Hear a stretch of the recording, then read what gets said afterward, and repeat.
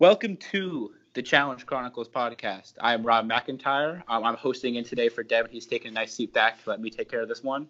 We're going over our top 6 female competitors, and online we have our usual people, Devin and Trace, as well as Pat Mayo of the Pat Mayo Experience. It's happening. Thanks for having me. This is going to be fun. We've been looking forward to this now. We've been trying to make this happen for a couple months to get you on the show, so we're really excited to have you and have this discussion / debate / eventual argument that we'll evolve into. There's going to be a lot of debate. Yeah, we're definitely excited to do this. I think I looked at the original post when we first started the survey, and this is from like February. So this has been months in the making as we've kind of slowed our podcast release and have started to ramp up a little bit more lately. So we're excited to do it. Great. So Rob, do you want to give us a baseline of the intention of the picks here? And Devin already told us offline that he kind of ignored your rules, but I think Pat and I kind of stuck to them. So why don't you give us your version of the rules and we'll go from there. Okay, so there was a survey of 60 people I sent out. A survey of like 60 competitors, and then what you're supposed to do is just go through and give them each a score of 1 to 10, with 1 being the worst and 10 being the best. And then I took the average of all those results and then spit out a poll. I went back through it after it was done, honestly, and factored out some of the ones that were clearly wrong and that they didn't understand how to do this. Unfortunately with Devin's, I can't do that same thing. So. What do you mean you factored them out? Well, so the way I did it was I exported it to a spreadsheet, and then there were some people that they would do it, and so they would say, for example, they had Evelyn as the number 1. They would have Evelyn 1, and then Laurel 2, and then Emily 3, and they would just give them a score of 1, 2, 3, which is actually the opposite of what they were, the poll would register that as. So. Gotcha. So you didn't change the results so much as you just kind of flipped it to make it correct. Exactly. Gotcha. Yeah. I'm like those pollsters back in the early 1900s who would get rid of the votes they didn't like. Fair enough. Very cool. Was there anybody before we dive into this that you were surprised did not make your top 6? No, because I think the top is the top, and I don't know, this may be different from the 3 of you, but my guess is it's probably similar. The top 3 is easy. And then there's a cluster of maybe 5 or so that comprise the next group of 3. But I think I was pretty. I would say my number 4 ended up being higher than I thought she would have been.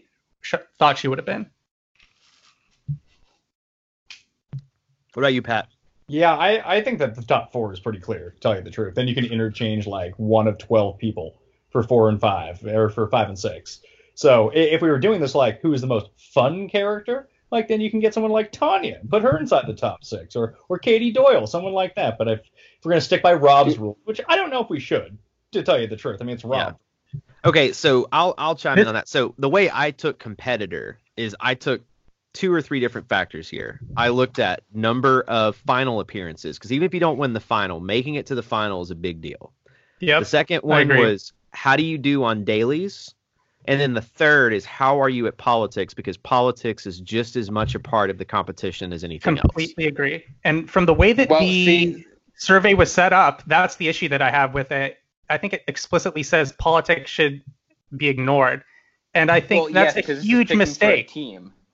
Well, first off, not necessarily. They're not ignored. There's still an element of that comes into play in the sense that you have the cutthroat ability to do what's best for your team.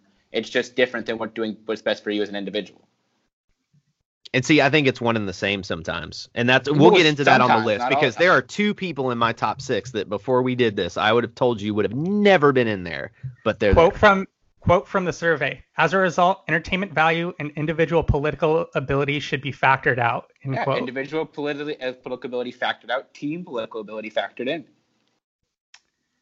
Yeah, so basically there are whenever someone's on a team with someone, you're not always necessarily incentivized to use your political ability for the betterment of the team, right? I understand that, but we had to come up with some parameters here, so those were the parameters I came up with. Those just seem like the most fair to me. I feel like there could have been a way that we could have just talked about this is I feel like more so a ranking of the best team member more so than it is like the best female competitor. Well, not necessarily. In a sense, sure, because it is about evaluating how they would fit in on a team. But to say the best team member makes it seem like just like the team mom is going to be at top. That's not what we're looking at here. It's who would help your team win the most. Yeah, and for me, like when I say team member, that's what I mean. I don't mean it to be different from that, but yeah. Mm-hmm. But I would say that if the qualities that it takes to be a good team member aren't necessarily the same qualities that it takes to be the best competitor. And so I think that's where I see a little bit of a difference. I see. I don't know if I agree with that. Hold on. You can factor all of this out. Like if you look at, so let's take Landon. So he's not involved in this ranking whatsoever. At least I hope people didn't get that confused. like Landon doesn't really have any political game. His political game is that he's so good that no one's ever wanted to put him in or go up against him. So he is the best. Yes. Yeah, but then he's also an awesome person to have on your team because he's going to help you win. Sure, but if you were going to factor in politics, you'd say, "Hey, Wes is really good at politics." But Wes is still good to have on your team though, because he's going to make the move. He is cutthroat enough to make the moves that will be best for your team moving forward. Yeah, I would say that there are different ways that someone comprises their overall value, right? Some people, a higher percentage of their value comes from politics. Others, a higher percentage comes from political or from physical value, and then you get an overall composite of what makes up who they are as a challenge competitor. Okay. There's one person where I think this really like affects them, and I don't want to mention who it is because that might spoil things. But it definitely has an impact on the rankings, but I don't think it should have a super significant one. Yeah, I very much agree with that. I think towards the top of the list, it doesn't really affect it very much, just because I would say the first 3 or 4 are very dominant, but like you, I think there's one person it does affect quite a bit, and I'm curious to see if we have the same person in mind. Yeah. All right. Do you want to get going here? I can list the top I can list 10 through 7 of the public list, and then and then we'll just go from there. So number 10 on the people's list. Give me 1 second. Way to be prepared. I have it prepared. I was looking for a dramatic drum roll. It's not like you're reading it. I'm about to. Okay. Well, Heather Cook came out at number 10 with a score of 7.06. My number 10. Then, okay. Wow, look at that. And then number 9 was Go ahead. My number 10 too for Cook. Wow, I'm impressed because she was not even in my top 15. With her, it's just so hard because her track. She only did the one season. You got one season, yeah. She was just so dominant in that one season. She was toe-to-toe with Emily on that one season. Yeah. I think it's a fair pick. I get it. I personally couldn't do it. There's another person that did not make my top 6 that will come up here in a second that y'all are probably going to just completely obliterate me for, but we'll get to that. I think Trace and I have the same person. That is not in, or that is... That we each have higher than we think you may. Okay, well, we'll see. All right, number 9 came out as Diem with a score of 7.08. Not in my top 10. I think she actually gets underrated as a competitor. I mean, I think this is more people putting her in for character points, but I do think her competitiveness gets a lot underrated sometimes. I do too, but she still wouldn't be in my top 10. Fair enough. All right. Number 8. Here's one who might be raising my eyebrows. Coral. Coral ranked higher than Diem for me. Diem didn't crack my top 20. Coral's just outside my top 10. Yeah, I don't know how. She's another one. She's like, there was somebody else who I was thinking about with this, but she's another one where I think sometimes she can actually submarine a team instead of helping them. She would be in my top 15, but she definitely wouldn't be in my top 10. The top 10 is just very, I don't know. She's right on the border. We talked a little bit offline about this, but there really is, when you get out of the top 4, there's a cluster of about, and this is like the same way that it is for like NFL quarterbacks. There's like a cluster of about like 10 that on any given season could be in almost any order. Yeah, it's like, what's the difference between Matt Stafford and Marcus Mariota? Who knows? Mm-hmm. Okay, and then number 7 was Camilla. My number 7. My number 8. Yeah, she was my number 7 too. Yeah, interesting. Camilla's a weird one to rank. So the 3 of us do not have her in our top 6. Because she's disruptive. She is a great competitor, but if she gets pissed off, it could poison your whole team. Yeah, I would not want Camilla on my team, man. I think Trace and I both have someone in our top 6 that the public may be way lower on. Possible. Curious to see. Because especially I went by at their peak. That's the key. At their peak, do you want them on your team? I'm excited. All right. Who wants to lead off with their first 6 then? Well, let's see what the people have for number 6, and then I want to hear what All Pat's right. got to say about his number 6 pick. Okay, number 6 was Sarah. I was higher on Sarah. So for me, I actually picked 2 people for number 6 because I'm a coward like that. So I picked two polar opposites, and Sarah is one of them, and Smashley was the other one. Because I don't know if they're polar opposites actually. I think their teams are pretty similar.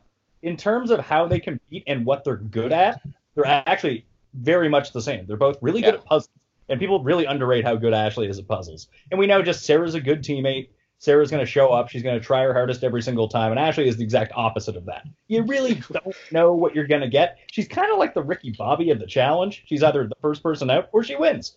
But she has That's a great way to put it. She has that winning upside that it's hard to leave her out of the top 6, isn't it?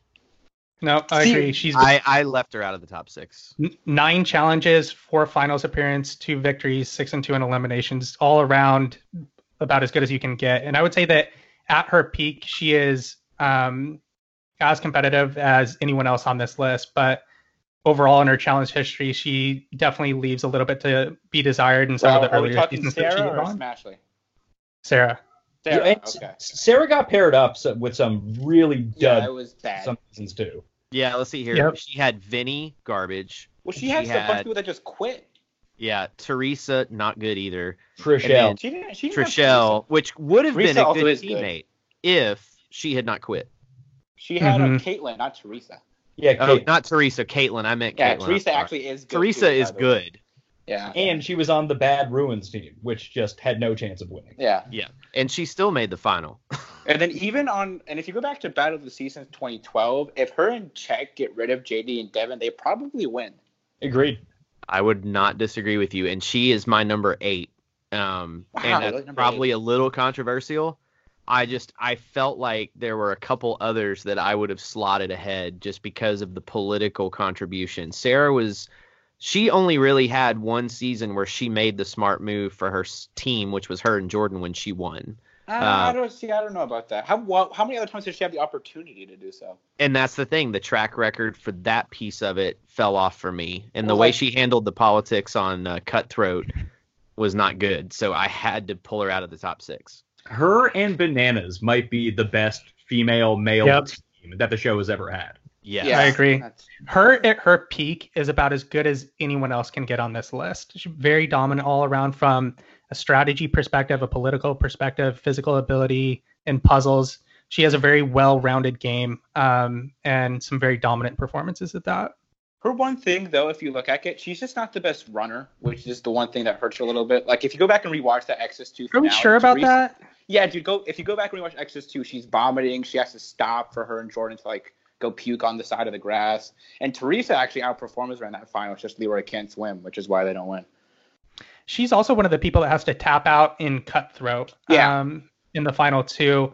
But I think in certain seasons in the final, she also I don't think it's noticeable how she performs as far as endurance goes. Well, with seasons 12, it's just Devin so bad that she's just going Devin speed, so it's not a problem. Rivals 3 final, she was decent, but she still got beat by Johnny. So. But the only reason she got beat by Johnny was because he stood on the log longer, right? And she let him. Yeah. Yeah, that's part of the problem. That was a poor move on her part. Yeah, but it also shows bad endurance because she just didn't have the endurance to go back up on the log. Is that true, or was she just? She didn't look great that final. Honestly, if I remember right, she was sick and she needed to sleep, which is why she let him stand on the log, and she didn't think that he was going to backstab her, which she should have done better. I feel like right after this happened, she did a long podcast about this and talked explicitly about it. But I don't remember off the top of my head what reason she gave for what happened. Yeah. I'm pretty sure if you go back to the Brain Candy feed, she talked about it somewhere. Yeah. So I actually had Sarah at number 6 as well. She was my number 4. Okay. Yeah. And like I said, she was my number 8. So is that everybody's number 6 but mine now? Yes. I think so. Yeah, I guess so. All right. My number 6 and a shocking move was Coral. See, but It was difficult because you all know I have not talked great about her in our previous episodes. But when you look at her peak performance, the political moves that she made, sometimes to the detriment of her own team, but oftentimes was the right decision, she is a force to be reckoned with. And whether you love her or hate her, she did perform well at her peak. And so there were a couple seasons where she was bad. But for the most part, even on her last season, Gauntlet 3, she quit because she got her feelings hurt. And so I reluctantly put her in my top 6. I don't know how you can have over Smashley or Sarah.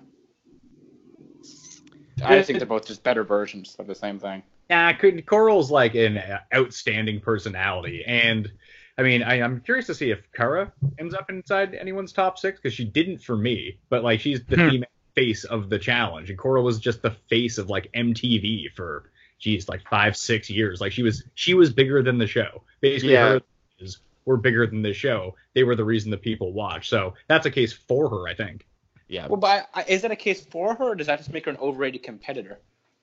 Yeah, but no one cares about your stupid rules, Rob. Well, then what are we evaluating here? For special characters, this is going to be way different. Hey, Pat, you just made a new friend right there. And just kidding. That transitions perfectly into my number 6, which I think may get a large response from some people on this podcast, is Susie Meister. So she's the one I was talking about when I think sometimes she can actually like sink your team. She's definitely a good competitor in her own right in terms of her individual political ability, but she tanked some of those teams, man. I think as far as her, and that's why I'm talking about an overall competitor. When I'm talking about an overall competitor, I think in my mind, I'm thinking about someone who is in the time that they played most likely to win and succeed on an individual season. And when you look at Susie's track record, she's in 3 seasons. She won 2 of the seasons and made it to the final on the other, and was 4 for 4 in eliminations. And against a number of circumstances where she was in conflicts with other players on her team, was able to persevere through them and somehow make the finals. Susie's a survivor player, basically. She's not a challenge player. Yeah, Susie. Well, Susie has the distinction of just being, she's someone that gets along with she's very good at identifying who the best players on her team are and becoming friends with them. And she's not bad at anything, so she's never on the top of anyone's tongue to, we need to get rid of Susie. She's going to sink us. Like, she's just good enough at everything that there is a skill to that. It's sort of like Bananas. If Bananas goes to the final, the reason he wins so much is he's kind of good at everything, but not great at any one thing. And that's the perfect person you want to have in the final. Yep. Mm-hmm. And I think that was you had to take into account when you compared players from earlier seasons to the newer seasons, right? Because Rob made the comment that she's a good survivor player, and that's true. And the counter to that would be that the older seasons were more like Survivor than the newer seasons are, where they've clearly made the decision that in the newer seasons, they want to make it more about athleticism and physical ability and cast people that fit that mold and build the show around that overall premise.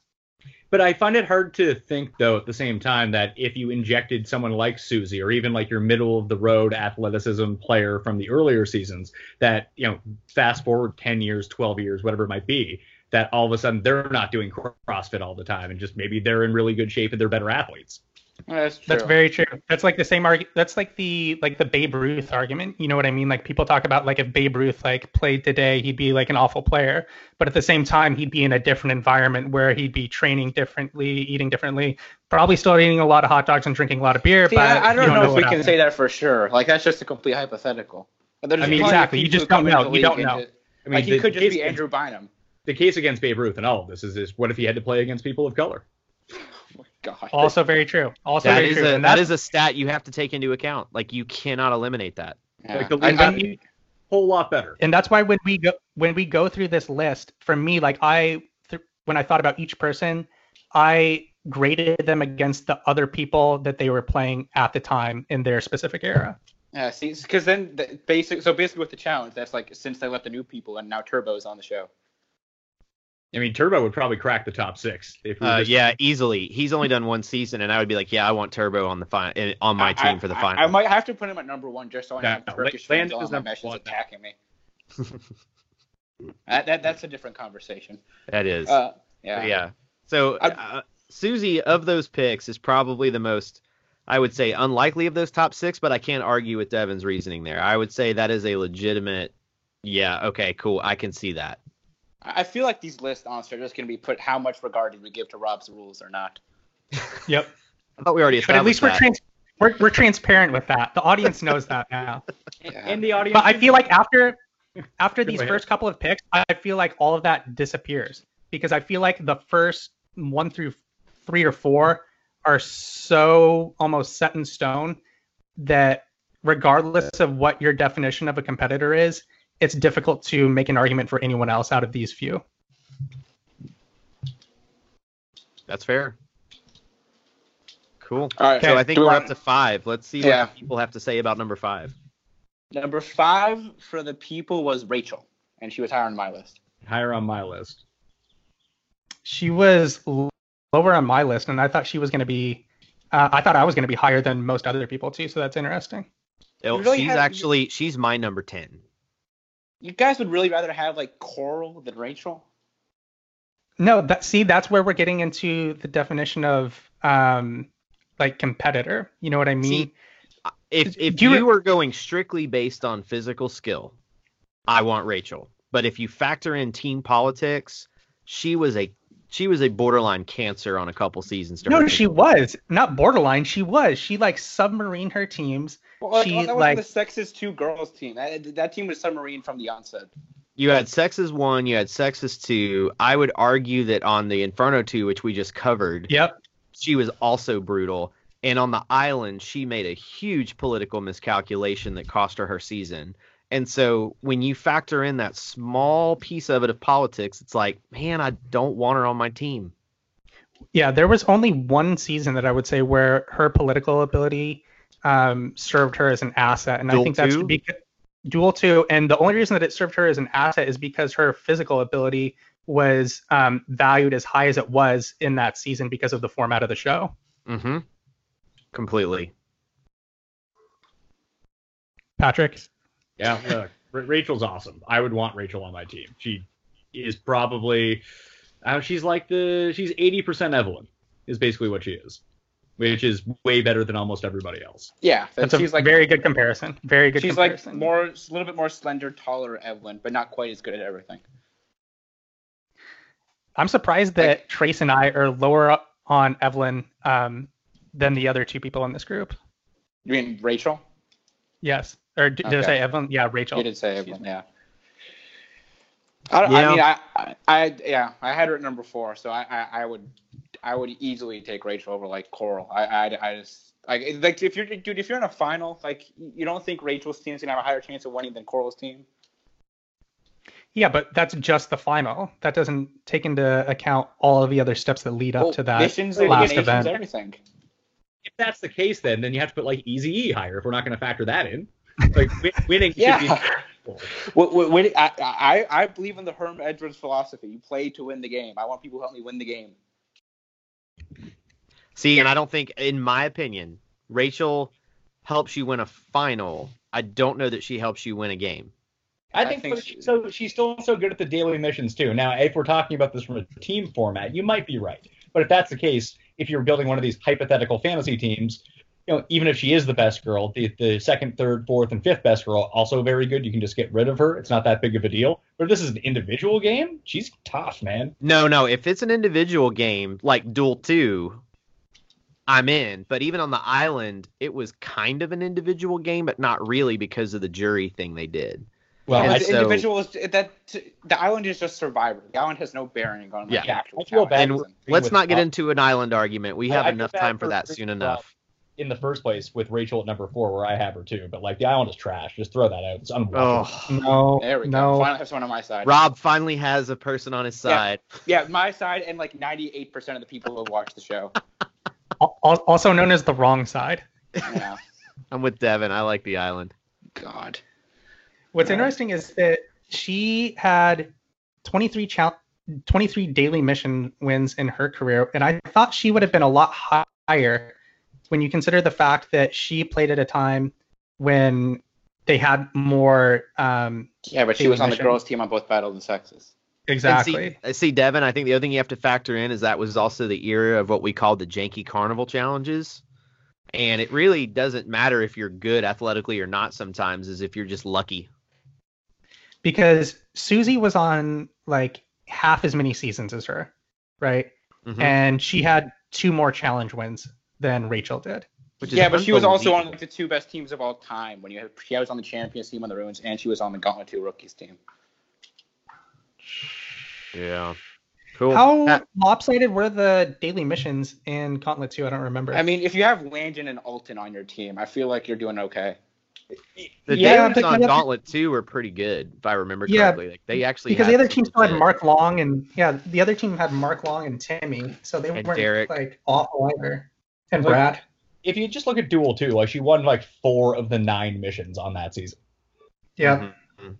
And she's a much better competitor in today's game than she was in 10 years Yeah, ago. because she wouldn't have to deal with all these janky stuff. She'd be killing it now. Yeah, I don't disagree with that. Like that would be legit. If you had Rachel at her peak in today's game, I don't know that Cara Maria is as dominant as she is. Is Cara Definitely not. dominant? It's compared to who she's going up against, which is the metric that Devin's using, so I'm expecting Cara to be number 1. Which transitions us perfectly into my number 5, which is Cara Maria. Oh, let's see. Yeah, predictive. You and I are reading each other's mind, Devin, because I had Cara at number 5 as well. I also had Cara number 5. Wow. Do you guys have fans of the show that just like love Cara Maria and they'd be like mad at me that I didn't have her inside my top 10? No, not at all. Top Like, 10? No, I mean, we're covering the Inferno too, so we're way past. we haven't gotten there yet. Like, so she. I mean, she's not great at first. She's a liability really to have around because like no one likes her, so no one wants to be on her team. She gets better as time goes on, but like the competition that she like the seasons that she wins, yeah, she beats Zach in like the worst final ever on Final Reckoning, but she just doesn't really go in all that much anymore. Like when she beat Bananas and his cousin on the Bloodline season, like that was just such a stupid final. And that final elimination was just horrible to begin with. Like it was very clear that they were going to end up winning. It just feels like she won soft seasons. Like she's good, obviously, but now it's almost like, you know how Bananas gets thrown in every year now and every year he loses? That's going to start happening to Cara Maria soon because she's not that good. That and she's destroyed all of her relationships except for Polly. 5 of the I last don't know 6 about finals that. she's been in. I don't 5 know of the about last that. 6 finals. Well, I mean, there's a reason to kind of, if you get a final like the last one that we had, which it did seem like it was going to go on that pace for a while, like the long distance one, like you'd want to bring her to the finals. Well, Mhm. if they get rid of the individual and it's just girls though, she still was probably. I would have been curious to see who would have ended up winning between her and Ninja if they didn't do the thing with the kayaks. Ninja. But well, no, I mean I don't know about that. She was Ninja. second in the first. Sorry, Rob. The answer is Ninja. It's just like when Camilla beat her on Dirty 30. Well, yeah. Well, it was also the Dirty 30 final. They had the thing where you were paired up with somebody else, and they actually didn't air this segment where Jordan and Camilla just toasted everybody because they were on the bikes and Jordan just ran Camilla's bike faster than Derek ran Cara Maria's. Yeah. Okay. So I think if you're looking at her at her peak, I don't think she's that much of a toxic to your team. If we're really talking Cara's peak, I'd probably say it's probably like what Bloodlines. I don't know. I would say her peak. I think her was- competition at that point is just lower than it is in other seasons. Like, I think her peak may be like within the last few more recent seasons. No, see, I don't know about that. I think everybody's gone the down. players that she is just around, the context and environment that she's in is just different now than it was before. I even look at free agents. Like even she went in 4 times that year, I think is what it was. Yeah. She knocks out like Jessica. She knocks out Latoya. Like great. I mean, she beat Naya in like a tug of war competition, and Naya's massive. Yeah, was Nia all that good? She wasn't great, but she was big, and it was just a tug of war basically. I mean, Cara has a lot of heart. I don't want to make this like an anti-Cara thing. I think she's pretty good, but like, I mean, I would have her in the ranges Cook and Susie and Paula and like that type of competitor. I don't know. If we're going by my rules again, I'd much rather have Cara than Susie.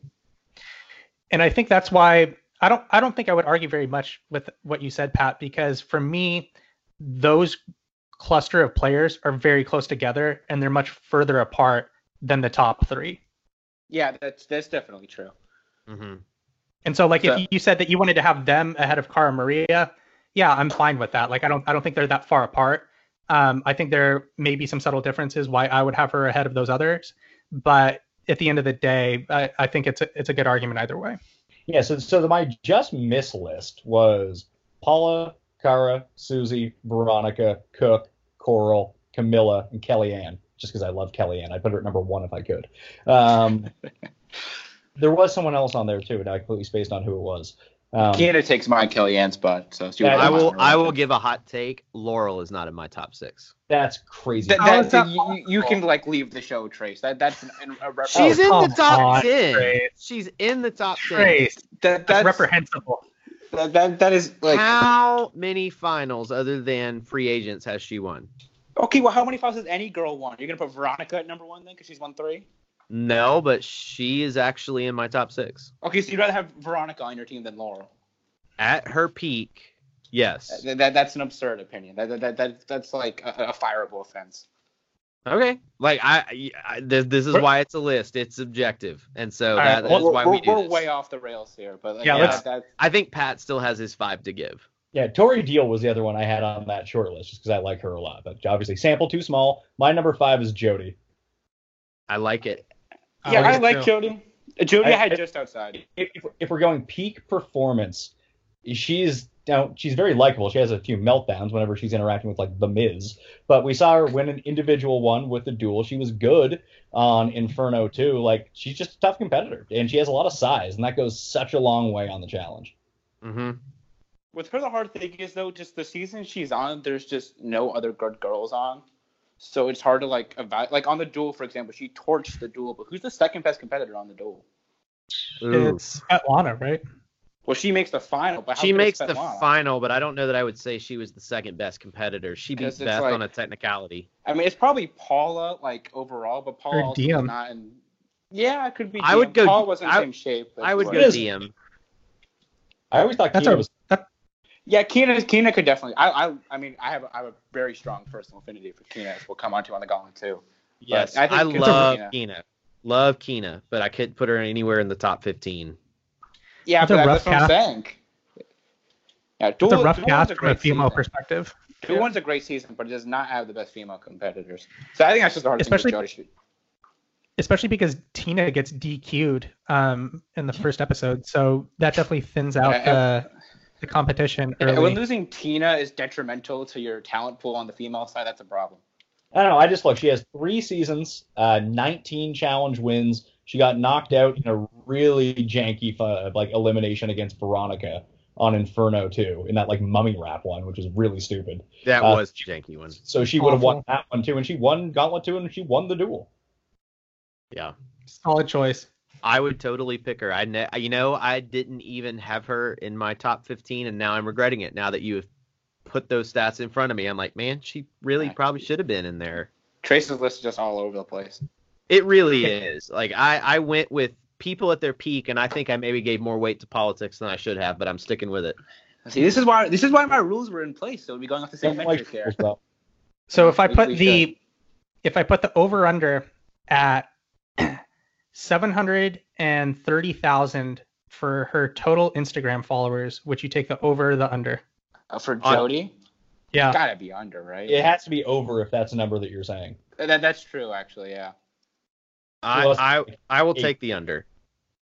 And the answer is under. She has 666 followers. Okay, so it's super low. Wow.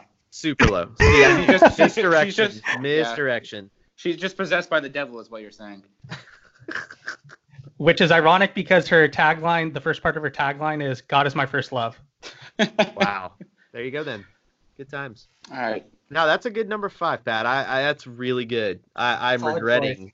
I should have swapped her out, but I will stick to my list because, yeah. Anyway, number 4. What we got, Rob? The people's number 4 is Cara.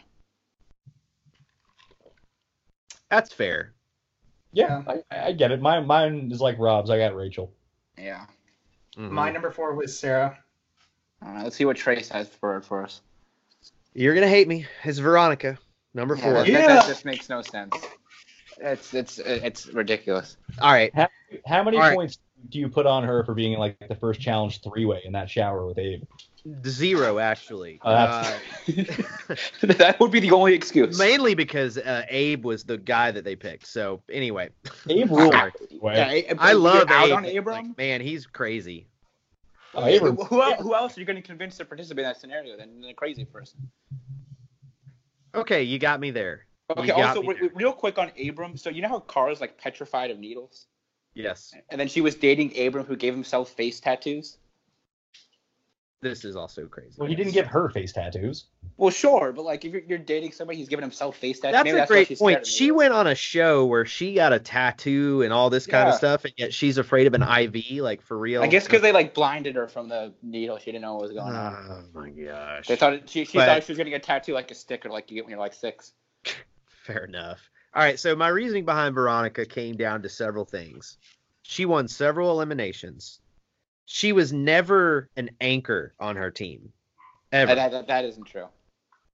When? Well, other than Final Reckoning. Ruins and Champs versus Pros, if you count that. Well, if we count that was not her peak, though. Number 1 on this list. And then also Final Reckoning, where she just. But see, then once again, way out of her peak. Like if you go back and you pick her Inferno 1, Inferno 2. That era, even with the janky carnival games, and even when it got a little more competitive, she was not the anchor. Even on the Inferno 2 final, when other people that we thought would be kind of okay on the final, she was not a problem. And then if you're not a problem when somebody else on the final is, I don't know how much credit to give you there, because you could have just been like a half step better, and you weren't the anchor. Fair enough. I give you that. Like Tanya was hungover, so she was the anchor, but like that doesn't mean Veronica was good. Just means she wasn't hungover. Okay, I won't argue with that. I will just merely go with what I did on my list. And if you take peak Veronica, I want her on my team. If you were asking me for Veronica from the Ruins on, I would want her nowhere near my team. I don't even know if I really want Veronica on my team, man. I think she's got a little bit of the Susie vibe in it, where she could just tank things. Like throughout her seasons, how many different times did a team throw a mission for Veronica?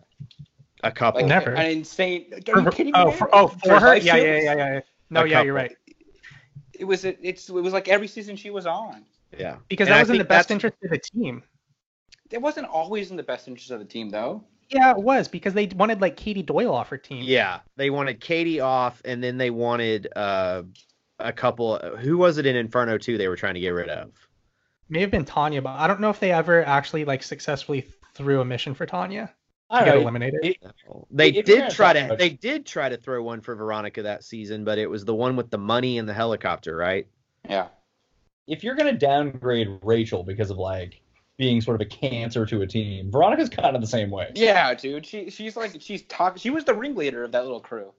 Yeah, I don't disagree with you there, but I will stand by it. I made my list and I will stick to it. Good Lord. I would say the difference between Rachel and Veronica in that sense is that Veronica made decisions and political moves that may have been worse for the team, but were better for herself as a person, whereas Rachel made decisions politically and socially that were not only bad for her team, but were just bad for herself and got her eliminated. Via Rob's rules, Veronica did not make my top 14. So I understand that, and which is why I think we were operating from a different standpoint there. So I will take the heat for it, but I guarantee you there will be 6 people on Twitter that love it. So we'll just go with that. There'll be 6 Trace Brunner accounts on Twitter that will be a fan. I don't have time for that, man. I got lots of things in my life. I barely have time for Twitter as it is. So all right, I'll take the heat, but that's everybody's top. That's number 4, right? Yeah. I mean, I don't know. Chase, I have no idea what you're up to now for these top 3. All right, do we want the people as number 3? Yes. Yep. Okay, real quick before I get there, though. So everybody got, like, an overall average score. And for everybody else on the list, Kara was exactly at 8, and she was number 4. The number 3 person had a score of 9.57. Wow. I'm going to guess it's Laurel. It is Laurel. Yeah. My number 3 as well. Too. Yeah, I have her at 3. I went Emily Schramm. Boo. Dude, I don't like. So that means Trace has someone really scorching hot in his top 2. Trace is on fire hot. Emily Schramm is Laurel without all the baggage. Exactly why she's my number 3. But see, Laura's got better mental game though. Like in terms of puzzles. Does she? No. Laurel has played some really dumb political moves on the show because of her pouty attitude. Politics, like puzzle type stuff, like pattern recognition puzzles. That's different. Okay. I could see why anyone would have Laurel in their top 6, and I'm totally down with it. I can't see why anyone wouldn't, to be honest. But yeah, that was the nature of this list, I guess, for me. I can't imagine having her outside the top 3, but she's very clearly number 3. Yeah, that was my opinion too. I had her pretty solidly at number 3. I think Pat, Rob, and I have our top 3 are almost identical. I already know who y'all are gonna say. You're gonna say Emily and Evelyn is 2 and 1. Yeah, don't spoil things here, Trace. We'll get there when we get there. Okay, fair enough. All right. One thing with Laurel though, I do think like her final performance can be kind of a problem sometimes. Like she won the free agents final, but she was beating Nani and Devin, so it wasn't like it was super impressive. And then she was in the cutthroat final. I mean, she wasn't good. Yeah, her team was obviously a train wreck because everybody was getting sick, but she also wasn't good. And then Rivals won final. If you go back and watch that, she wasn't very good in that one either. So I would say that her skill, let's put it like this: she's much better at eliminations, which is very valuable, than she is in finals. Yeah, she's better in missions and elimination. Like I think if you put her and Teresa in a final, I'd rather have Teresa. Yeah, and I think that's where she falls back a bit to the list, is that her finals performances aren't great, but no one ever wants to go against her for one thing, so that's a big notch in her favor. And she wins most of these daily emissions. Like I'm looking at Cutthroat. They won the majority of them that time. They won like 6 of 10 or something like that. Yeah. And she got thrown in. I mean, that ended up being a huge downfall of their teams. They ended up with just too many people by the end. Then everyone got sick.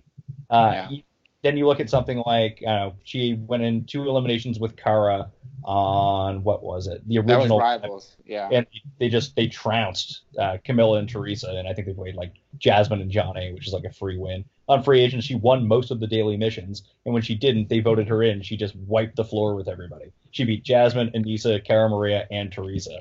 So like just in pure dominance, she's probably the most dominant individual female there's been, but the final stuff really does wear her down. Mm-hmm. Who is her one? Camilla beat her in the thing with the ropes. And I think that's a very tricky challenge. Well, CT broke it now, so they'll probably never do it again. Yeah, and they did that one before too, didn't they? Or I don't know if they did it on the challenge, like offshoots of it. Yeah, they've done that on. If they haven't done that exact one, they've done ones very similar to it on Survivor too. No, like seasons 12 when they had like the 4 eliminations, that was one of them, and then like Frank and Ashley won. 2, they had it. Yeah, and then on like even on the Ruins, the one that Kahuta and West did is pretty similar to that. No, the one Kahuta and West did, isn't that where they had like build that like ladder and climb up it? No, that's the one he did with Chet. With Kahuta, it's the more you have like the ropes and you had to like hop. You just didn't make it yourself, but there was ropes already set up that you had to hop through. Mm-hmm. Kahuta's like Southern, so he's good at that. Yeah, that one, I would say from the perspective of the producers, if they ever want an elimination to maybe be a little bit more random, that would be a good one to throw out there. I'm a big fan of that elimination, actually. It's just hard to tell what's going on. You do not like that one? I'm not a big fan, yeah. I just think it's so hard to tell what's going on, and now with CT breaking it, they'd have to just do it where it's already set up for you, and that takes out half the fun. Okay, so who do we have next? Well, so did we get everybody's 3? Yeah, it's Laurel and Emily, right? Well, no, I don't. Did anyone have Emily? Oh, you had Emily, that's right. I had Emily and everybody else had Laurel, right? Yeah, including the people. All right, and then with a score of 9.58, we had Evelyn at number 2 for the people. My number 2. My number 1. I had her number. Oh, you're with me, Pat. I had her number 1 too. Yeah, I mean that's clear. She's clearly number 1. I swear the last time you talked, you had Emily number 1. No, I say that just to mess with you. My real list is, I'll come with my real list here. When you're on my show and you're just bringing it up, of course I'm going to disagree with you. Evelyn was my number 2. Good I think for Lord, me, the Trace, only who the hell do you have number one? One that you're It's- gonna hate. Emily Bailey is my guess. No, I'm kidding. Siobhan. Siobhan, easily. Casey, right up there. Yeah. Now, the reason that I didn't put Evelyn 1 is she has one piece on her resume that makes me hesitant to put her number 1, and that was the fact that she quit against Kellyanne on the Ruins. Yeah, And but I don't care that much about I that. get that her team and her were disagreeing. I understand she was up against her best friend at the time, but if there is a slim possibility that you're going to quit and hurt the team, it's really hard for me to put you number 1. And But that is my sole reason for not putting her number 1. But aren't we talking about like peak performance from these people? Yeah, it doesn't have, we don't have to factor in her quitting. We can go back to the island where she like cut everything and then went with her rivals and won. Yeah. So, I mean, and that's from the political standpoint, that one really hurt for me was the Ruins thing. If that does not happen, I'm all in on her being number 1. I just don't really care that much about that. I just think she's by far the most well-rounded competitor the show's ever had. Yeah, I think she would be number 1 for me, except for some of the reasons that Trey said. I think at times, like politically, she's an absolute train wreck. But I don't think she's that bad. I wouldn't say fun train fact- wreck. She made 2 At times. miscalculations.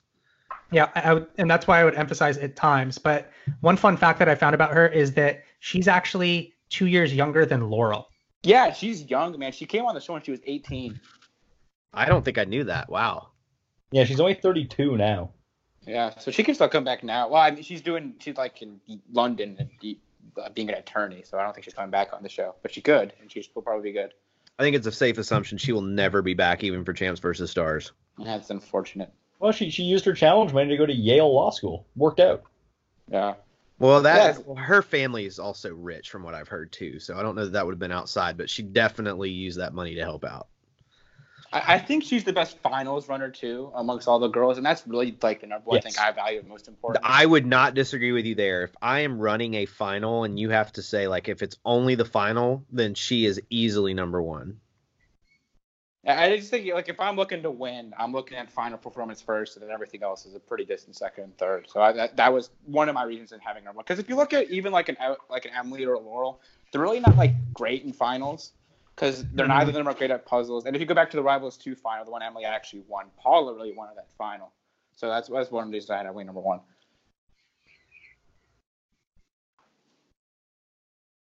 Awesome. Is there anything else we want to say about Evelyn or Paul, or not Paula? Shoot, Evelyn and who was the other number 2 that we had on this? Was it Emily? Was the other one?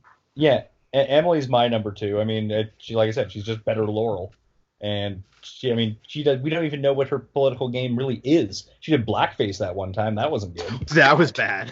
That was not great. Don't listen to That Camilla. was oof. Yikes. But And somehow she recovered. did Yeah. you? I think people gave her a pass because Ty gave her a pass for it. Like, do you remember her season of the Real World DC? Well, I never saw that. She's basically like if you know the show Unbreakable Kimmy Schmidt, that's just basically what she is. Yeah. So like, she doesn't really know the norms of society at all. Yeah. And she did seem genuinely remorseful for it. Be like, oh, I didn't know this was a thing. I mean, Yeah. you should know, obviously, but people did give her a pass. Yeah. And I think that if she and Ty hadn't been such good friends and had passed before that, I think that the fallout from that would have been worse. But her legitimate apology and Ty's legitimate acceptance and forgiveness of that went a long way for that situation. It's not like This was Camilla also like where- pre-peak social media. Yes. Yeah, Yeah. that's fair. She might have been really savagely beaten online for that if it had been bigger at the time. But you know what's interesting to me about Emily is we've only seen her on 3 seasons, and all 3 seasons she made the final and won 1.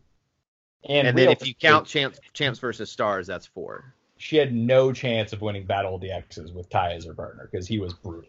Yeah, he was so overrated. Like they all thought, especially on Cutthroat, like Johnny Bananas overrated Ty to the nth degree, and it played out that Ty was really overrated the more he was on the show. Yeah, well, I mean, he was never really good. I remember he gassed out against Brandon on Cutthroat, and that was sort of like, oh, he's not good. He's fluff muscle. He's like that dude that came on as Tori's boyfriend a few years ago. Oh, Like yeah, a Derrick popcorn Henry. muscle. Yeah. Popcorn muscles. She's also 5-0 in eliminations, and her elimination history, she didn't exactly go against slouches either. In Battle of the X's, she went against Leroy and Naomi, Abram and Cara Maria, and Dunbar and Paula. And she took out Melinda. She took out Melinda and Paula on Cutthroat too. Yeah. Mm-hmm. Paula's good, but her elimination track record isn't the best. Paula and Bananas, they're on the same season of The Real World. They're very similar in a lot of ways. That's actually kind of true. It's just Paula's does not. They show both anymore. peaked at the same time. And Bananas got a lot of the breaks, which he did to be really good. And like even in the finals where Emily ended up, like she ran Cutthroat with 2N Jen. That was her partner, so that wasn't going to work out. And then I love that somebody else calls her that. She's Jen with 2 N's for me. Yeah, I still have never met anyone in real life with 2 N's if they go by Jen. But hey, you see it on TV magic. But then you have the one with Ty where they ran on the Icelandic glacier, and that was very clearly CT and DM against Bananas and Camilla, and that was a great final. It was. If CT had not gassed out, CT and DM win that final. Like CT legitimately gassed. Like That's a big body to be carrying up a mountain in the snow. Just like trying to walk through the snow, being like, because you saw it with like DM. DM was like skating on top of the snow. Yeah. So light. Like and just what CT would have to trudge through would be exhausting. Like people were like, oh, he smokes. That's why. That's not why. That wasn't why. 60 pounds. And Johnny passed him because he just stepped in CT's tracks. Yeah. Smart. Yeah, it's very interesting because the same characteristics that help you in a lot of the eliminations throughout the entire course of the season are also some of the same characteristics that may hurt you when it comes to the finals. Which is why Evelyn should be number one, because she was good at everything. Who? Oh, sorry, you fact that. I was going to say Evelyn. I said Evelyn. Yeah, good at daily missions. She was good in the actual challenge, and when you got to a final, you weren't going to beat her one-on-one. And she's also crazy smart, as evidenced by being in Yale Law School. So I just think she's such the complete package. I don't see how you can ever anybody else number one, really, honestly. I mean, she made it past episode 1 with Danny as her partner, and Danny's like the worst ever on the show. She was still the first eliminated though, because they had elimination episode 2. Made it 2 episodes, and that's big for Danny. You know, that is the greatest technicality I've heard on this show in a while. Yes, she made it past the first episode, but they didn't eliminate anybody in the first episode. That's great. Yeah. Oh, man. Danny's not great. Danny's the worst. Danny might legit be the worst.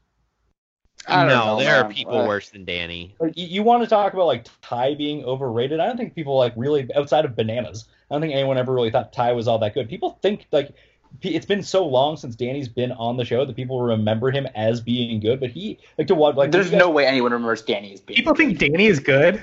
Well, just people know him. Like that's still the most watched season of The Real World. People know who he is. And you know what? It's getting more watches now. You can watch Real World Austin for free on Facebook. For free. You can watch that whole season. I mean, it will never go away. Those characters from Real World Austin just stick out because of how dynamic that season was. You don't hear a lot about Real World Sydney. No. Well, they also had that weird thing with Battle of the Seasons where they're going to come back on and be a team, and then Isaac had some weird incident happen back at home and they couldn't go. Oh, really? A weird incident with Isaac? Shocking. Yeah. Yeah. The funny thing, too, I remember I read somewhere that coming out of Real World Austin, they actually thought, like, Danny was going to be the beast competitor on the challenge and not Wes. Of course. Like, he looks like he should be good, but he's just such a moron. Yeah. And I still think one of my favorite moments in the history of the show that involved Danny was Fresh Meat 2, where Wes is like, "We're a well-oiled machine." And no, Danny dude, is arguing over potatoes. The best Danny Fresh Meat 2 is when he says he wants to go up against Landon in the final to Wes and Evelyn. He's like, I think I can handle Landon. I'm not worried about going up against him in a final. I'm like, dude, you should be worried about going up against Jay in a final. Well, I mean, maybe that's what it is. Maybe it's Danny was so confident that he was the best guy on the show that it just was always just hilarious to me every time he'd flame out. He was an entertaining character. Like, I give Danny that. Like, I loved him on my TV as a character. Competitor? Well, he was delusional. He's like the Dion Waiters of the challenge. Irrationally confident. Yeah. Like on Inferno 3 when he was furious at the rest of his team for not listening to him in that one mission, and then he went home like the next elimination. And also, he was still wrong. They just didn't execute it properly because they were down a guy. That's why the other team won. Their strategy was the right strategy that they used. That was on the big, like, pillar knocking down the... Yeah, it was like the battering ram, basically. Yeah. Because I just watched that, and I was like, no, you're actually wrong here, by the way, Danny. Yeah. Idiot. Shocker, Danny being wrong. Like, and look at, like, he lost with Evelyn he lost to Wes and Casey in Exile. He lost to Davis on Inferno 3. Then he lost to Adam King. Then he lost to Darrell. Like, not great. Fresh Meat too. Who did he and Sandy lose to? It's Jillian and Pete. Yeah. Is Pete the stoner guy, or was that Dan, Evelyn's partner? That was Luke. Luke. That was Luke. That was Evelyn's partner who cost her Fresh Meat too. Yeah. Luke was not great. He was pretty stoned. Great. All a lot the of time. people on the challenge. Yeah, but he was so stoned before he showed up. He remained stoned the entire show. Literally, like that dude moved at the speed of smell. Dan was the guy who kept getting too drunk on the island, wasn't he? Yeah, he was when he Yes. was sober by the time he got to cut. Yeah, he has two names. There's Drunk Dan and Sober Dan. I mean, I would have been probably pretty blackout the entire time on the island, too. Like, hey, if I can't remember it, time goes by pretty quickly. Also true. That was a weird season. I love that season for so many reasons, but not for the competition. Oh, God, Trace. It is such Banana. I think Bananas goes a long way to try to get that like taken off TV, because you never see it on repeats or anything. No. It's fine. Well, I like, think the show probably does too, because it's a bad look for them. it is the worst of Johnny Bananas. Yeah, it is the low of Johnny Bananas. It's the low of Dan for sure. It's the low of, well, yeah, It's the I low would of say the it's show, the low man. of Everybody Robin, comes off because terrible. Robin was a train wreck on that season too, running around with Drunk Dan. Like, there's just so much. Like, I want to be the producer that goes, hey, let's take away their food supply, but still give them an infinite supply of alcohol and see how this plays that seems out. like an intelligent idea. You know what? If I was the producer on the show, that's exactly the thought that I would have had to be like, hey, let's see how this works. Yeah. And I we guess saw. Yeah, it was not good. Since I don't get to talk to Trace and Devin, you guys, too much about this stuff, do you guys miss the old vibe of the challenge where it was a bit more fun? Yeah. Yes, but no. I think there's a healthy balance that you have to strike between entertainment and fun as well as competition. And I think that there are some seasons that do a good job of that. And there are some seasons where it's so focused on competition that it's not as entertaining. I would say I feel like- the last season like that was like the first Rivals, I think. Rivals 2 has actually got a pretty fun vibe, I think. I feel like the show now just takes itself way too seriously. Yes. It's the challenge. It's a reality TV show. We're here. Let's have some fun. You don't need to treat like every challenge like it's Game 7 of the finals. And a lot of that might have to do with the people that they've injected into the show. Like, Amanda's fine. I get why she's on the show, but she's such a zero for me, because she does exactly what I don't want to see happen on the challenge. Like, I enjoy when people get along. I really do. Like, if they're having fun on the show, then it's infinitely more fun. Like, if you have one or two bad apples, but not like, that was the problem with all the Are You the One people, is that they were only there to like cause problems the entire time. As much as like, I don't mind Devin so much, but that's all he does. Yeah. And that's why one of my favorite episodes every single season was the shit they didn't show, because it was just them having fun. And by that point in the season, you had already grown to know the personalities of everyone on the show, and you got to appreciate those small moments that happened that you didn't see throughout the course of the season. And here's a hot take for me, at least. I might have said this on the show before, but if I haven't, I'll repeat it. I think that the one season that balanced, maybe the final could, been a little bit harder, but when you take the daily challenges plus eliminations plus entertainment factor, Gauntlet 3 is really way up there. Oh, Lord almighty. The fun that the cast members were having, the pranks and like the shit show, even just on the show. I mean, I think Gauntlet 3 is up there in terms of balancing it. If the final had been harder, I think it would have been higher on people's lists of seasons. But the final, when the easy gas out and the rookies winning despite sucking the whole year, basically, it really hurts it. Where was it on your top 6 seasons, Trace? I don't even remember. It might have been number 6. I think you had. I don't know. I did not have that. I was in my bottom 10. I like that season too, because I even like the vibe of Inferno too. Like, there's that whole like mini subplot where Susie's mad at everyone, and then the girls on the badass team are mad at Tanya the entire time, which is kind of a bummer. But like, the guys are having a tremendous amount of fun. Just like, getting drunk and wrestling and not taking it too seriously, shaving Landon's head, or maybe I'm getting that confused with Inferno 3. But either way, You're kind of mixing both seasons with that take, but it's close. Yeah, I'm with you. Like all the Infernos. I think that's the most fun set. Yeah, they're good. And I think. Go ahead. At what point does the show start to take itself too serious? Battle of the Seasons 12.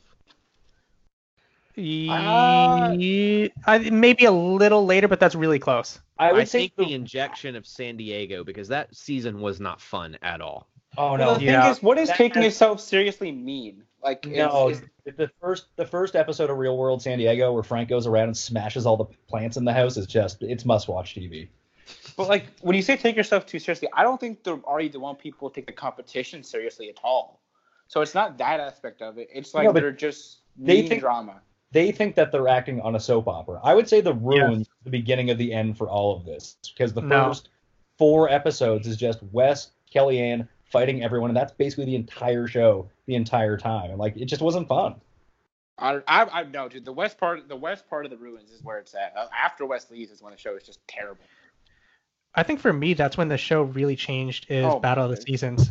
So now that now that I have the list of all the seasons in front of me, I agree with Trace, because I think that is when the show really changed for a significant amount of time until we got back to Invasion of the Champions. It started to pick up a little, then it really started to pick up with 30-30, and then Vendettas was very good, and Vendettas is terrible. Final Reckoning. Final Reckoning, actually, I don't mind the episodes individually, just story-wise, they don't carry at all. Vendettas is the most poorly designed show that they've ever done. If we had to throw on, like, just people you enjoyed, it's not the best females, but, like, people that just from all seasons that just stick out in your mind, like, Trace, is there anyone that just kind of, like, bubbles up for you? Because, like, I love Tanya and Katie. Anytime they're on a season, I love it. Katie. Like, she, to me, is the most entertaining female that has ever been on the show. Like, I love when she gets angry and fights. Like, a good Katie Doyle fight is hilarious, and you will belly laugh your way through the whole thing. I mean, I love Katie Doyle as a cast member, not necessarily as a competitor. Who was it on Inferno 1? There was the fight that I think it was Katie and Veronica, when Veronica like had her top off in the room. Yes, that was Katie and Veronica. There was the most like it's the most like gripping and like deadly insult of all time that like they started making fun. I think Katie started making fun of Veronica's skin. I think she called her. She looked like a orange peel that was left out on a dresser for 2 days. I think that's what she described Veronica's skin as. That's just harsh. And then like Miz is calming Katie down in a bathroom after that fight. Like that season, I remember when we talked about that season, the memorable moments really came from the fights, especially that, and then the Kendall and Leah elimination where Miz is drunk and screaming, and then everybody is drunk and screaming at each other by the end of it. And then Dave Burns runs into the elimination area nude. Yes, and then you've got was it Dave Mira, who's just baffled by everybody. Yeah, Dave Mira doesn't know what's going on. No, okay, he knew less about what's going on than he is the worst challenge host. Okay, he's worse than Victor Cruz. Do you count him as a challenge host? Yeah. Let's just say if someone was hosting the next season, who would be worse, Victor Cruz or Dave Mira? Oh, Dave Mira's also dead. Dave Mira's dead. That'd be a tough look. Unless your Weekend at Bernie's him. Okay, well, let's say if you were in a hypothetical I would rather see situation. the Weekend at Bernie's Victor Cruz than Dave Mira. Victor Cruz is bad, man. If Sheamus vs. Pros actually is a decent watch, but like Victor Cruz is not good. Yeah, I guess just, and I hate to speak ill of the dead, so please do not take anyone listening to this as me making fun of him for I already that. have. I don't even know what you're gonna say, and I have. He has about as much charisma on this show as a coconut. Like, there is nothing that he brings to the table that entertains me. There is not a single Dave Mira moment where I'm like, oh, that's great, that's funny. With TJ, there are great moments where he rags on people. I mean, Johnny Mosley, heck, every episode of our podcast prior to his leaving, the highlight was the Johnny Mosley jokes.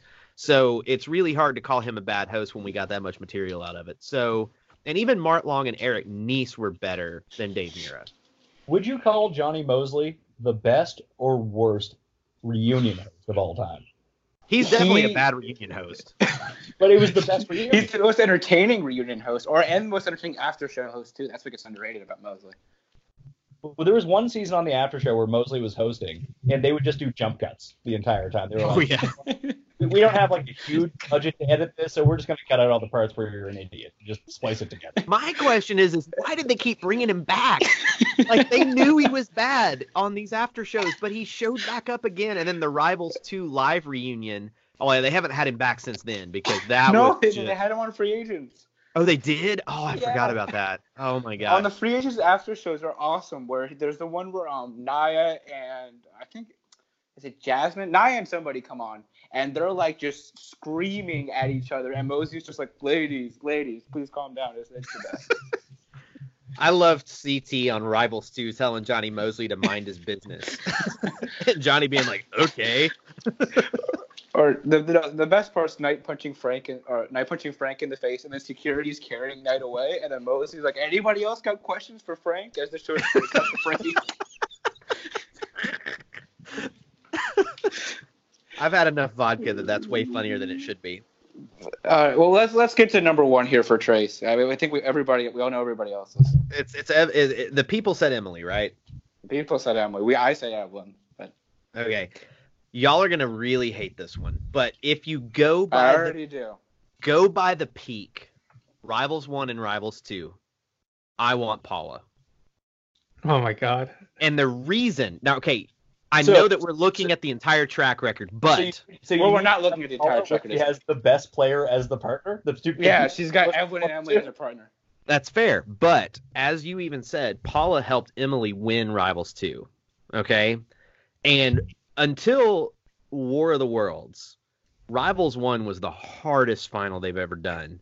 And Paula and Evelyn were way ahead of the girls, just like Wes and Kenny. If you just had a one-day final and did that exact final, Wes and Kenny won that season. Paula and Evelyn smoke show Laurel and Cara Maria on that season. And so if you take Paula at her peak of Rivals 1 and Rivals 2, she had the endurance, she had the puzzles, she had the politics for her team. She played the game perfect for 2 straight seasons. See, I actually thought Paula was like underrated by the public. I think Paula is really good. I actually really want her on my team just because she is good at finals, and then she's also not bad at missions. But having her number 1 is just crazy to me over Evelyn. Where did you say the public had her? She was low on the public list. They had her. Let's see. They had her at number 17. And see, I think if you factor in her performance on the island, which you both, Pat and Rob, will say we just don't need to count. But she had some pretty bad political moves, like Duel 2. She could have rode Evan's coattails in that alliance all the way to the final had she not tried to protect Dunbar. That was dumb. Like, just dumb. Dummy Bear was picked over Evan to protect. Okay. Well, for like the public list, for example, she's ranked right next to Jenna, who I think isn't even like the top 40.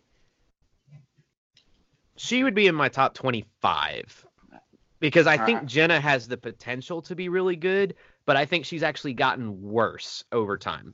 Jenna just beats up on dirt crap competitors and then gets credit for it. But I am willing to hear arguments against Paula, but for me, if you take the hardest final, and she smoke showed it with Evelyn, and then Rivals 2, which was not nearly as hard as Rivals 1 by far, but the fact that she played both of those games perfectly, right politics, right alliances, she won. I mean, granted, like you said, she had on my list, she had the number 2 and number 3 female as her teammate. So that does play into it, but it's also from a political standpoint for Rivals. I mean, I think that's the way a lot of people play this game now, is they fight with people hoping they'll get paired with these good people for later seasons. Yeah, I don't know if she knew that at the time. I don't know that she knew that at the time, but I go with it. I want Paula because she is on a final. She has never sucked. Yeah, Paula's fine. She's not number 1. Eva's number 1. Come on now. Evelyn is number 1. I'm actually disappointed because we ever did do this like all-time draft thing. I was hoping to be able to pick Paula, and now it looks like I'm not going to be able to. Like she's gonna take her in like the second round. No, she was. If we are talking, if my first round female draft pick. There's not a And female she's draft on pick. It's No, it'd be everybody. It's everyone. Oh And god, you'd have to- everybody. Ooh. Yeah, it would be like fantasy football where you end up with different positions. So you'd have to have like. So you have to fill the different. So you'd have to fill Yeah. like, let's say 8 women and 8 men. And of those, you have 2 anchor. You have 1 anchor. Well, we'll work out the logistics of this if this happens. Okay. But if you, yeah, Hypothetically, it would be, let's say you pick an Inferno team, 5 guys, 5 girls, and you just do a snake draft. I think the first pick is either Evelyn or Emily. I would say I you're was gonna always have. on board You're with probably Evelyn gonna as the have first pick. Evelyn and Emily, and then I think Paula's next for most people. I mean, maybe no, not. Well, I mean, Maybe according Laurel. to this poll, she's 17th. So Man, that's a mistake. Yeah, that's true. I agree. I would have her way higher. But I think in the context of building a team, who you want in your team, I'd have Paula way higher than 17. But she's not better than Evelyn or Emily. Mm-hmm. Rob, not going through the entire list and reading them off one by one, you're the one who's actually seen the entire list. Is there one person on the list that you were completely surprised by where they were ranked? I wasn't surprised by Jenna more than I just blatantly disagree with it. But that's a different thing. Who triggers Jenna? All right, here's a great one, and I think this is a great moment because who is the one female competitor who had a great 1 or 2 seasons? I mean, somebody was it Pat? You said Heather Cook, right? Yeah, Yeah. Cook is that one for me. Cook and Jody would be on that list. Brittany from Duel 2 would be on that Brittany. list. That was Yep, going to be that's the the one. person that I was going to bring up because if Brittany had done more seasons, Maybe. I think she's higher. She's But- also paired with Landon that Yeah, season. she was So why do we give when you're why do we late, give it's tough to really be all that bad.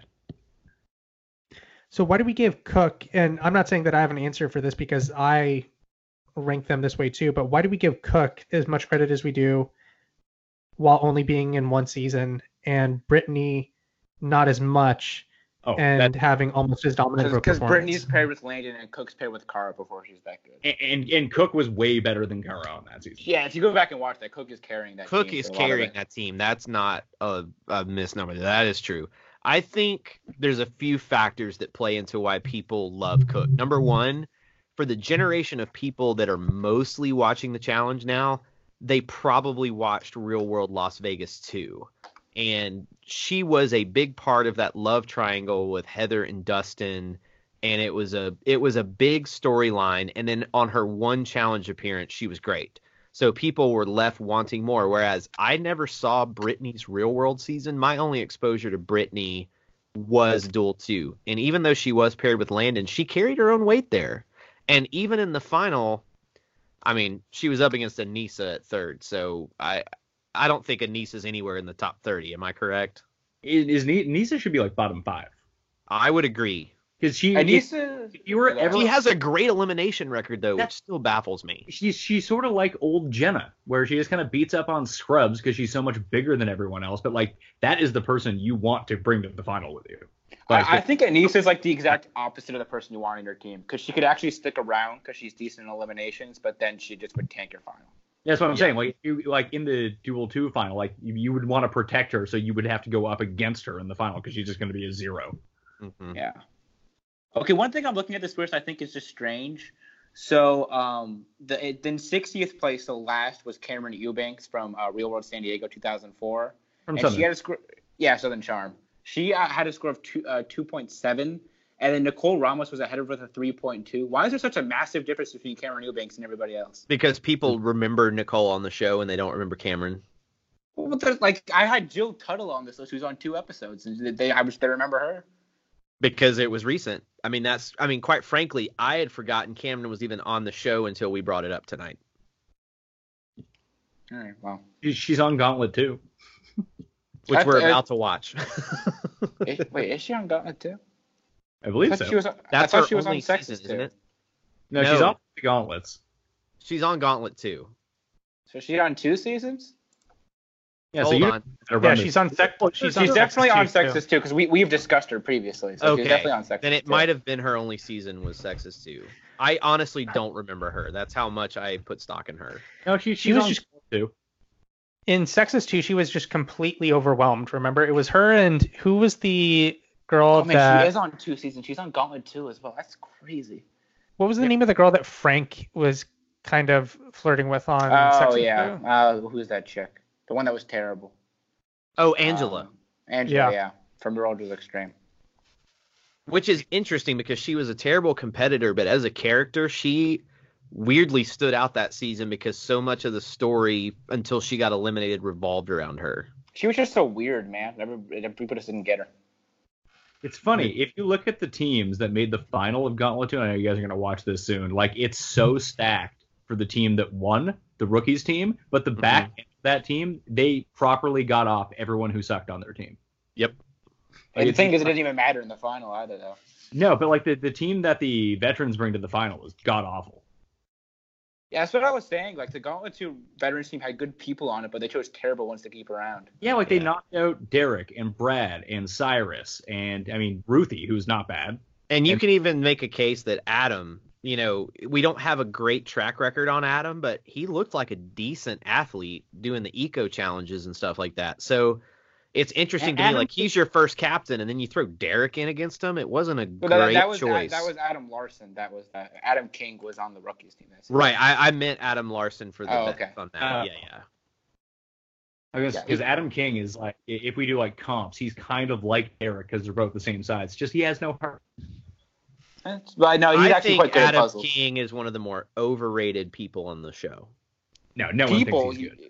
No, I don't think nobody anyone thinks highly of him. Okay, well, I would hope not, because like he was like, I'm trying to think of a really lame superhero sidekick, because that's Adam King to a T. He's like Arthur from The Tick. Sure, we'll go with that. I like that analogy. He's a goofus who thought he was way more important to his team than he ever was, and the only reason that he stuck around on Rivals was because he was partnered with CT, and the only reason he was brought back was because CT beat the crap out of him on Duel 2. I think my biggest takeaway from this podcast is that Adam King's biggest comparable is probably Danny. I was going to say that just popped in my mind too. Yes, they would be perfect for each other. Yeah, they would. Put them on a team together, please. In their yeah. peak. Let Danny and Adam be team delusional the whole time. Do you think that Danny can get time off from what I assume is his construction job now? I think Danny would come back if, and this is a big if, it didn't involve his ex-wife. Because they were supposedly going to be on like a lot X's of people 2 might and come then back. Melinda The backed producers are out. not bringing Danny back. That would be just insane. At this point, yes. I still think that if Melinda had not backed out, that would have brought another interesting dynamic to X's 2. I don't think they would have gone very far because they're not really good, but it would have at least made for some interesting television. Who would they have replaced? Probably just one like the Scrub, Are You the One teams, or like Yeah, Dustin and Jessica. Honestly, I just don't remember who all was on X's 2. That's how. I mean, it was Love Zach, Yeah. John A. was a couple on that, right?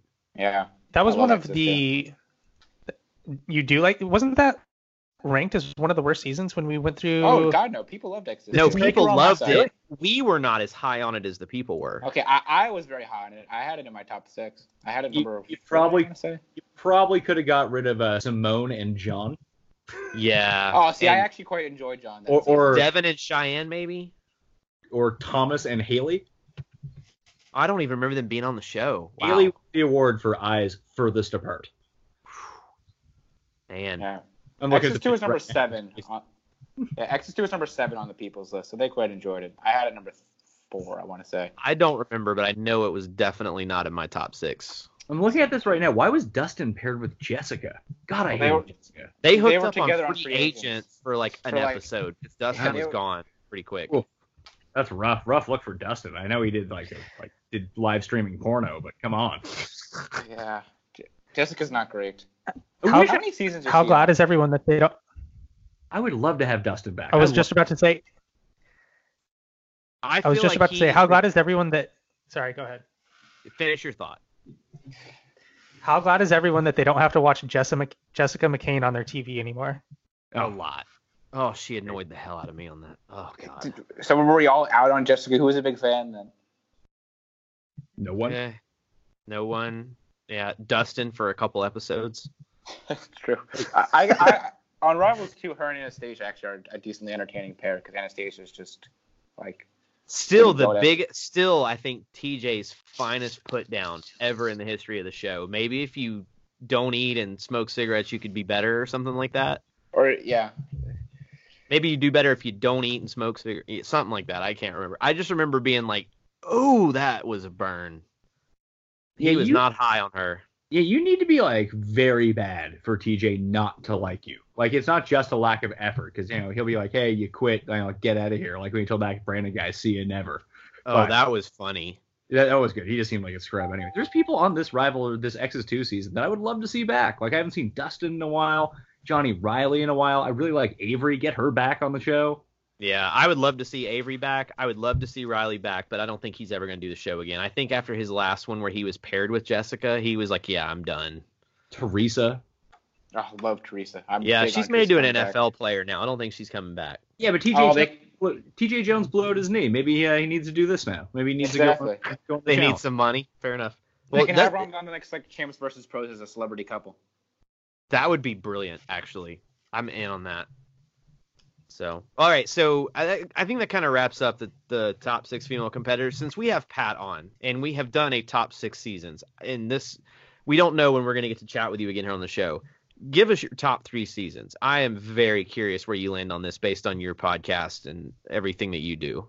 So I went through this. I think Rob and I actually talked about it. Yeah, we did this. So okay, I must not have heard it. So I will be the ignorant person and ask who your top 3 were. I probably have them. I feel like they change all the time. I think the Duel was the best season. When we were talking, you had Rivals number 1. I've convinced you to have the Duel. So yeah, those ones are 1 and 2, Duel and Rivals. And I think it's probably Inferno 2 is number 3. Interesting, because I think Inferno 2 is my number 6, and then after the rewatch, it dropped a spot or two. It was not far, but it dropped a little bit, just because the ending episodes until the final were a little hard to get through. Yeah, but I just enjoyed the house in that season. It's very good. It's enjoyable. I just like hanging out with those people.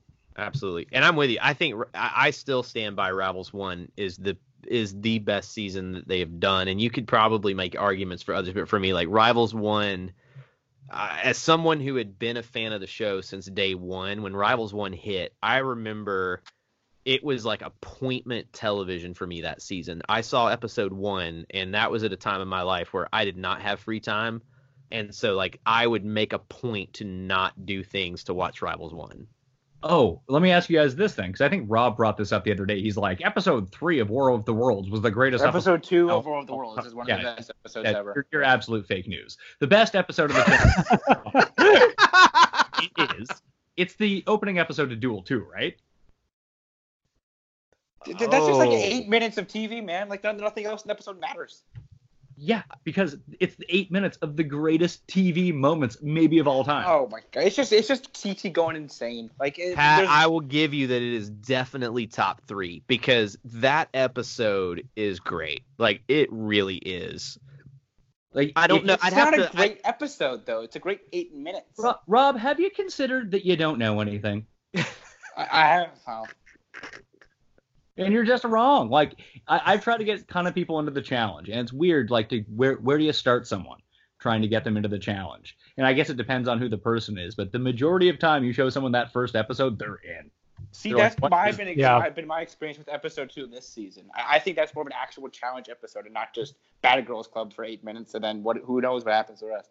I really think it depends on the person. Like, if you have someone that has watched the show, like they've seen a couple of the recent seasons and they go, hey, I want to see the history of the show and I want to start at a good point, I would probably point them to either, I would say the Duel. Like, the Duel really is. I think the Duel's a little bit slow. I had the Duel number 1 on my seasons list, but I think it's actually a little bit slow to start.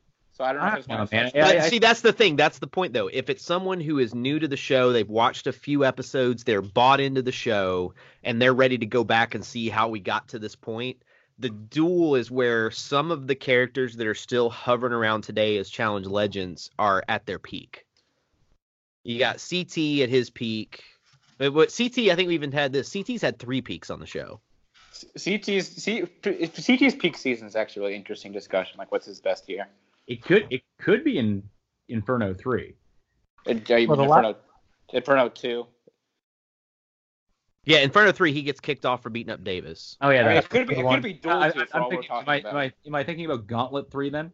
No, Yeah. Inferno, Gauntlet 3, he was good, but Inferno 2, he was pretty dominant. We just watched it. I mean, he really was the dominant competitor. It's just his team didn't win.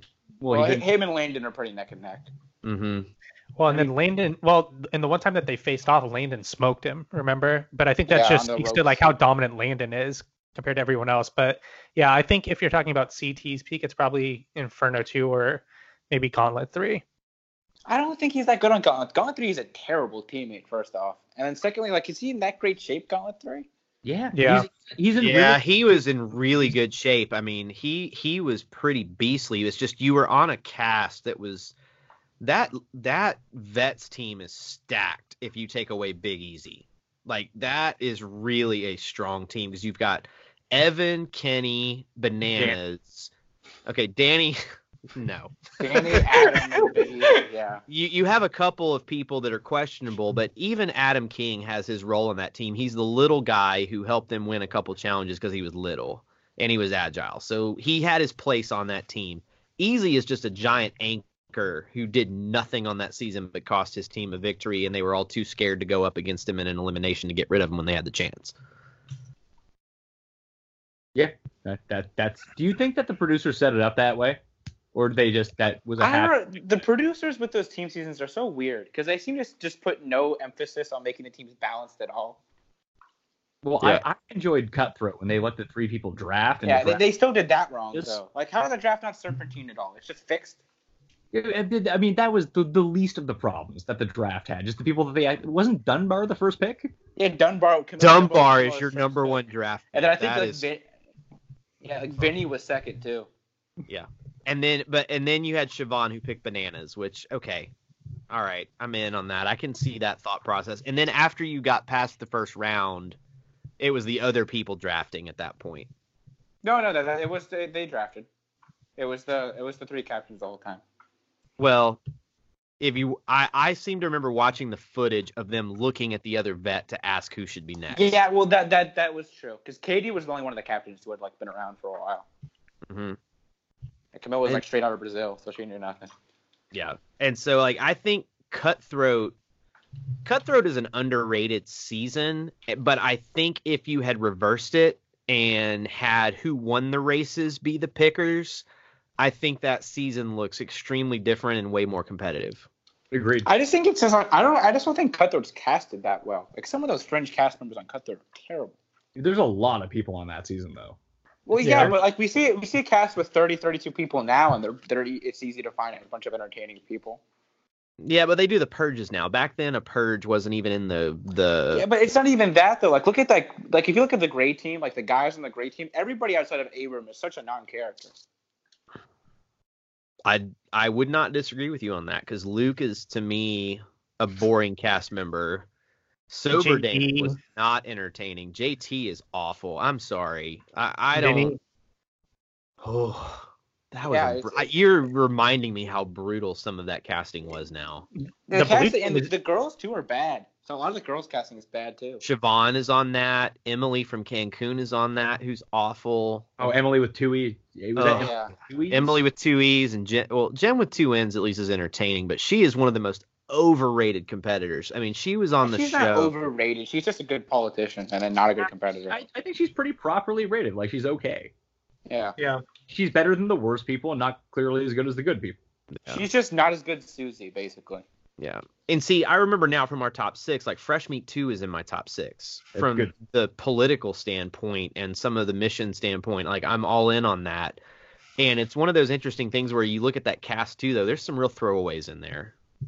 Yeah, there's 2 things with me in Fresh Meat 2. Yeah, the tertiary characters on Fresh Meat 2 are so bad. I don't even remember who they are at this point. Yeah, that's part of the problem. It's hard to remember all these seasons. Who was the back end of that cast? It's like Kara and Darrell go first.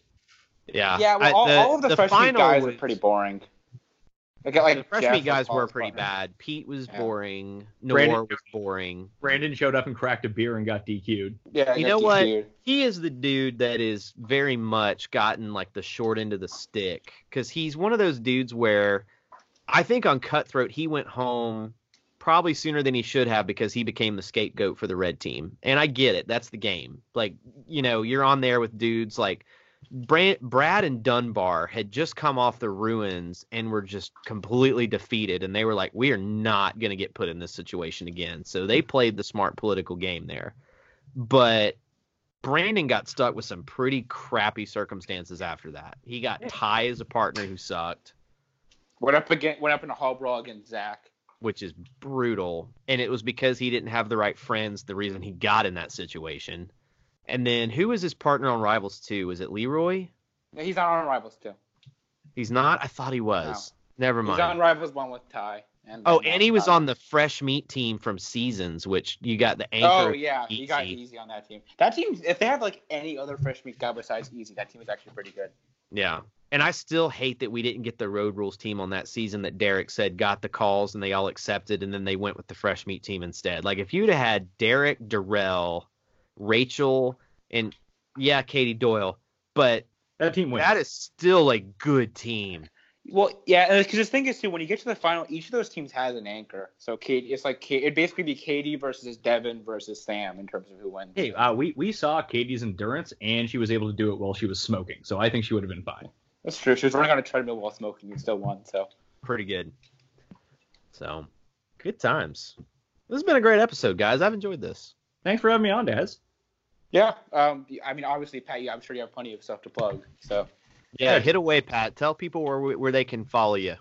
Just you can follow me on Twitter and Instagram at the PME.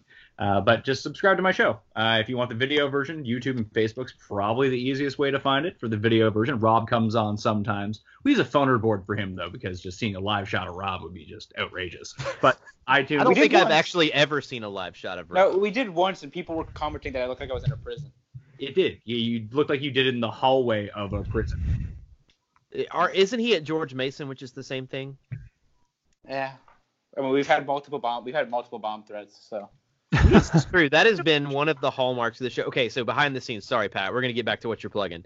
So people that have listened to this show, Rob has probably the most challenging circumstances for recording because usually he's recording on campus at George Mason somewhere. Is that correct?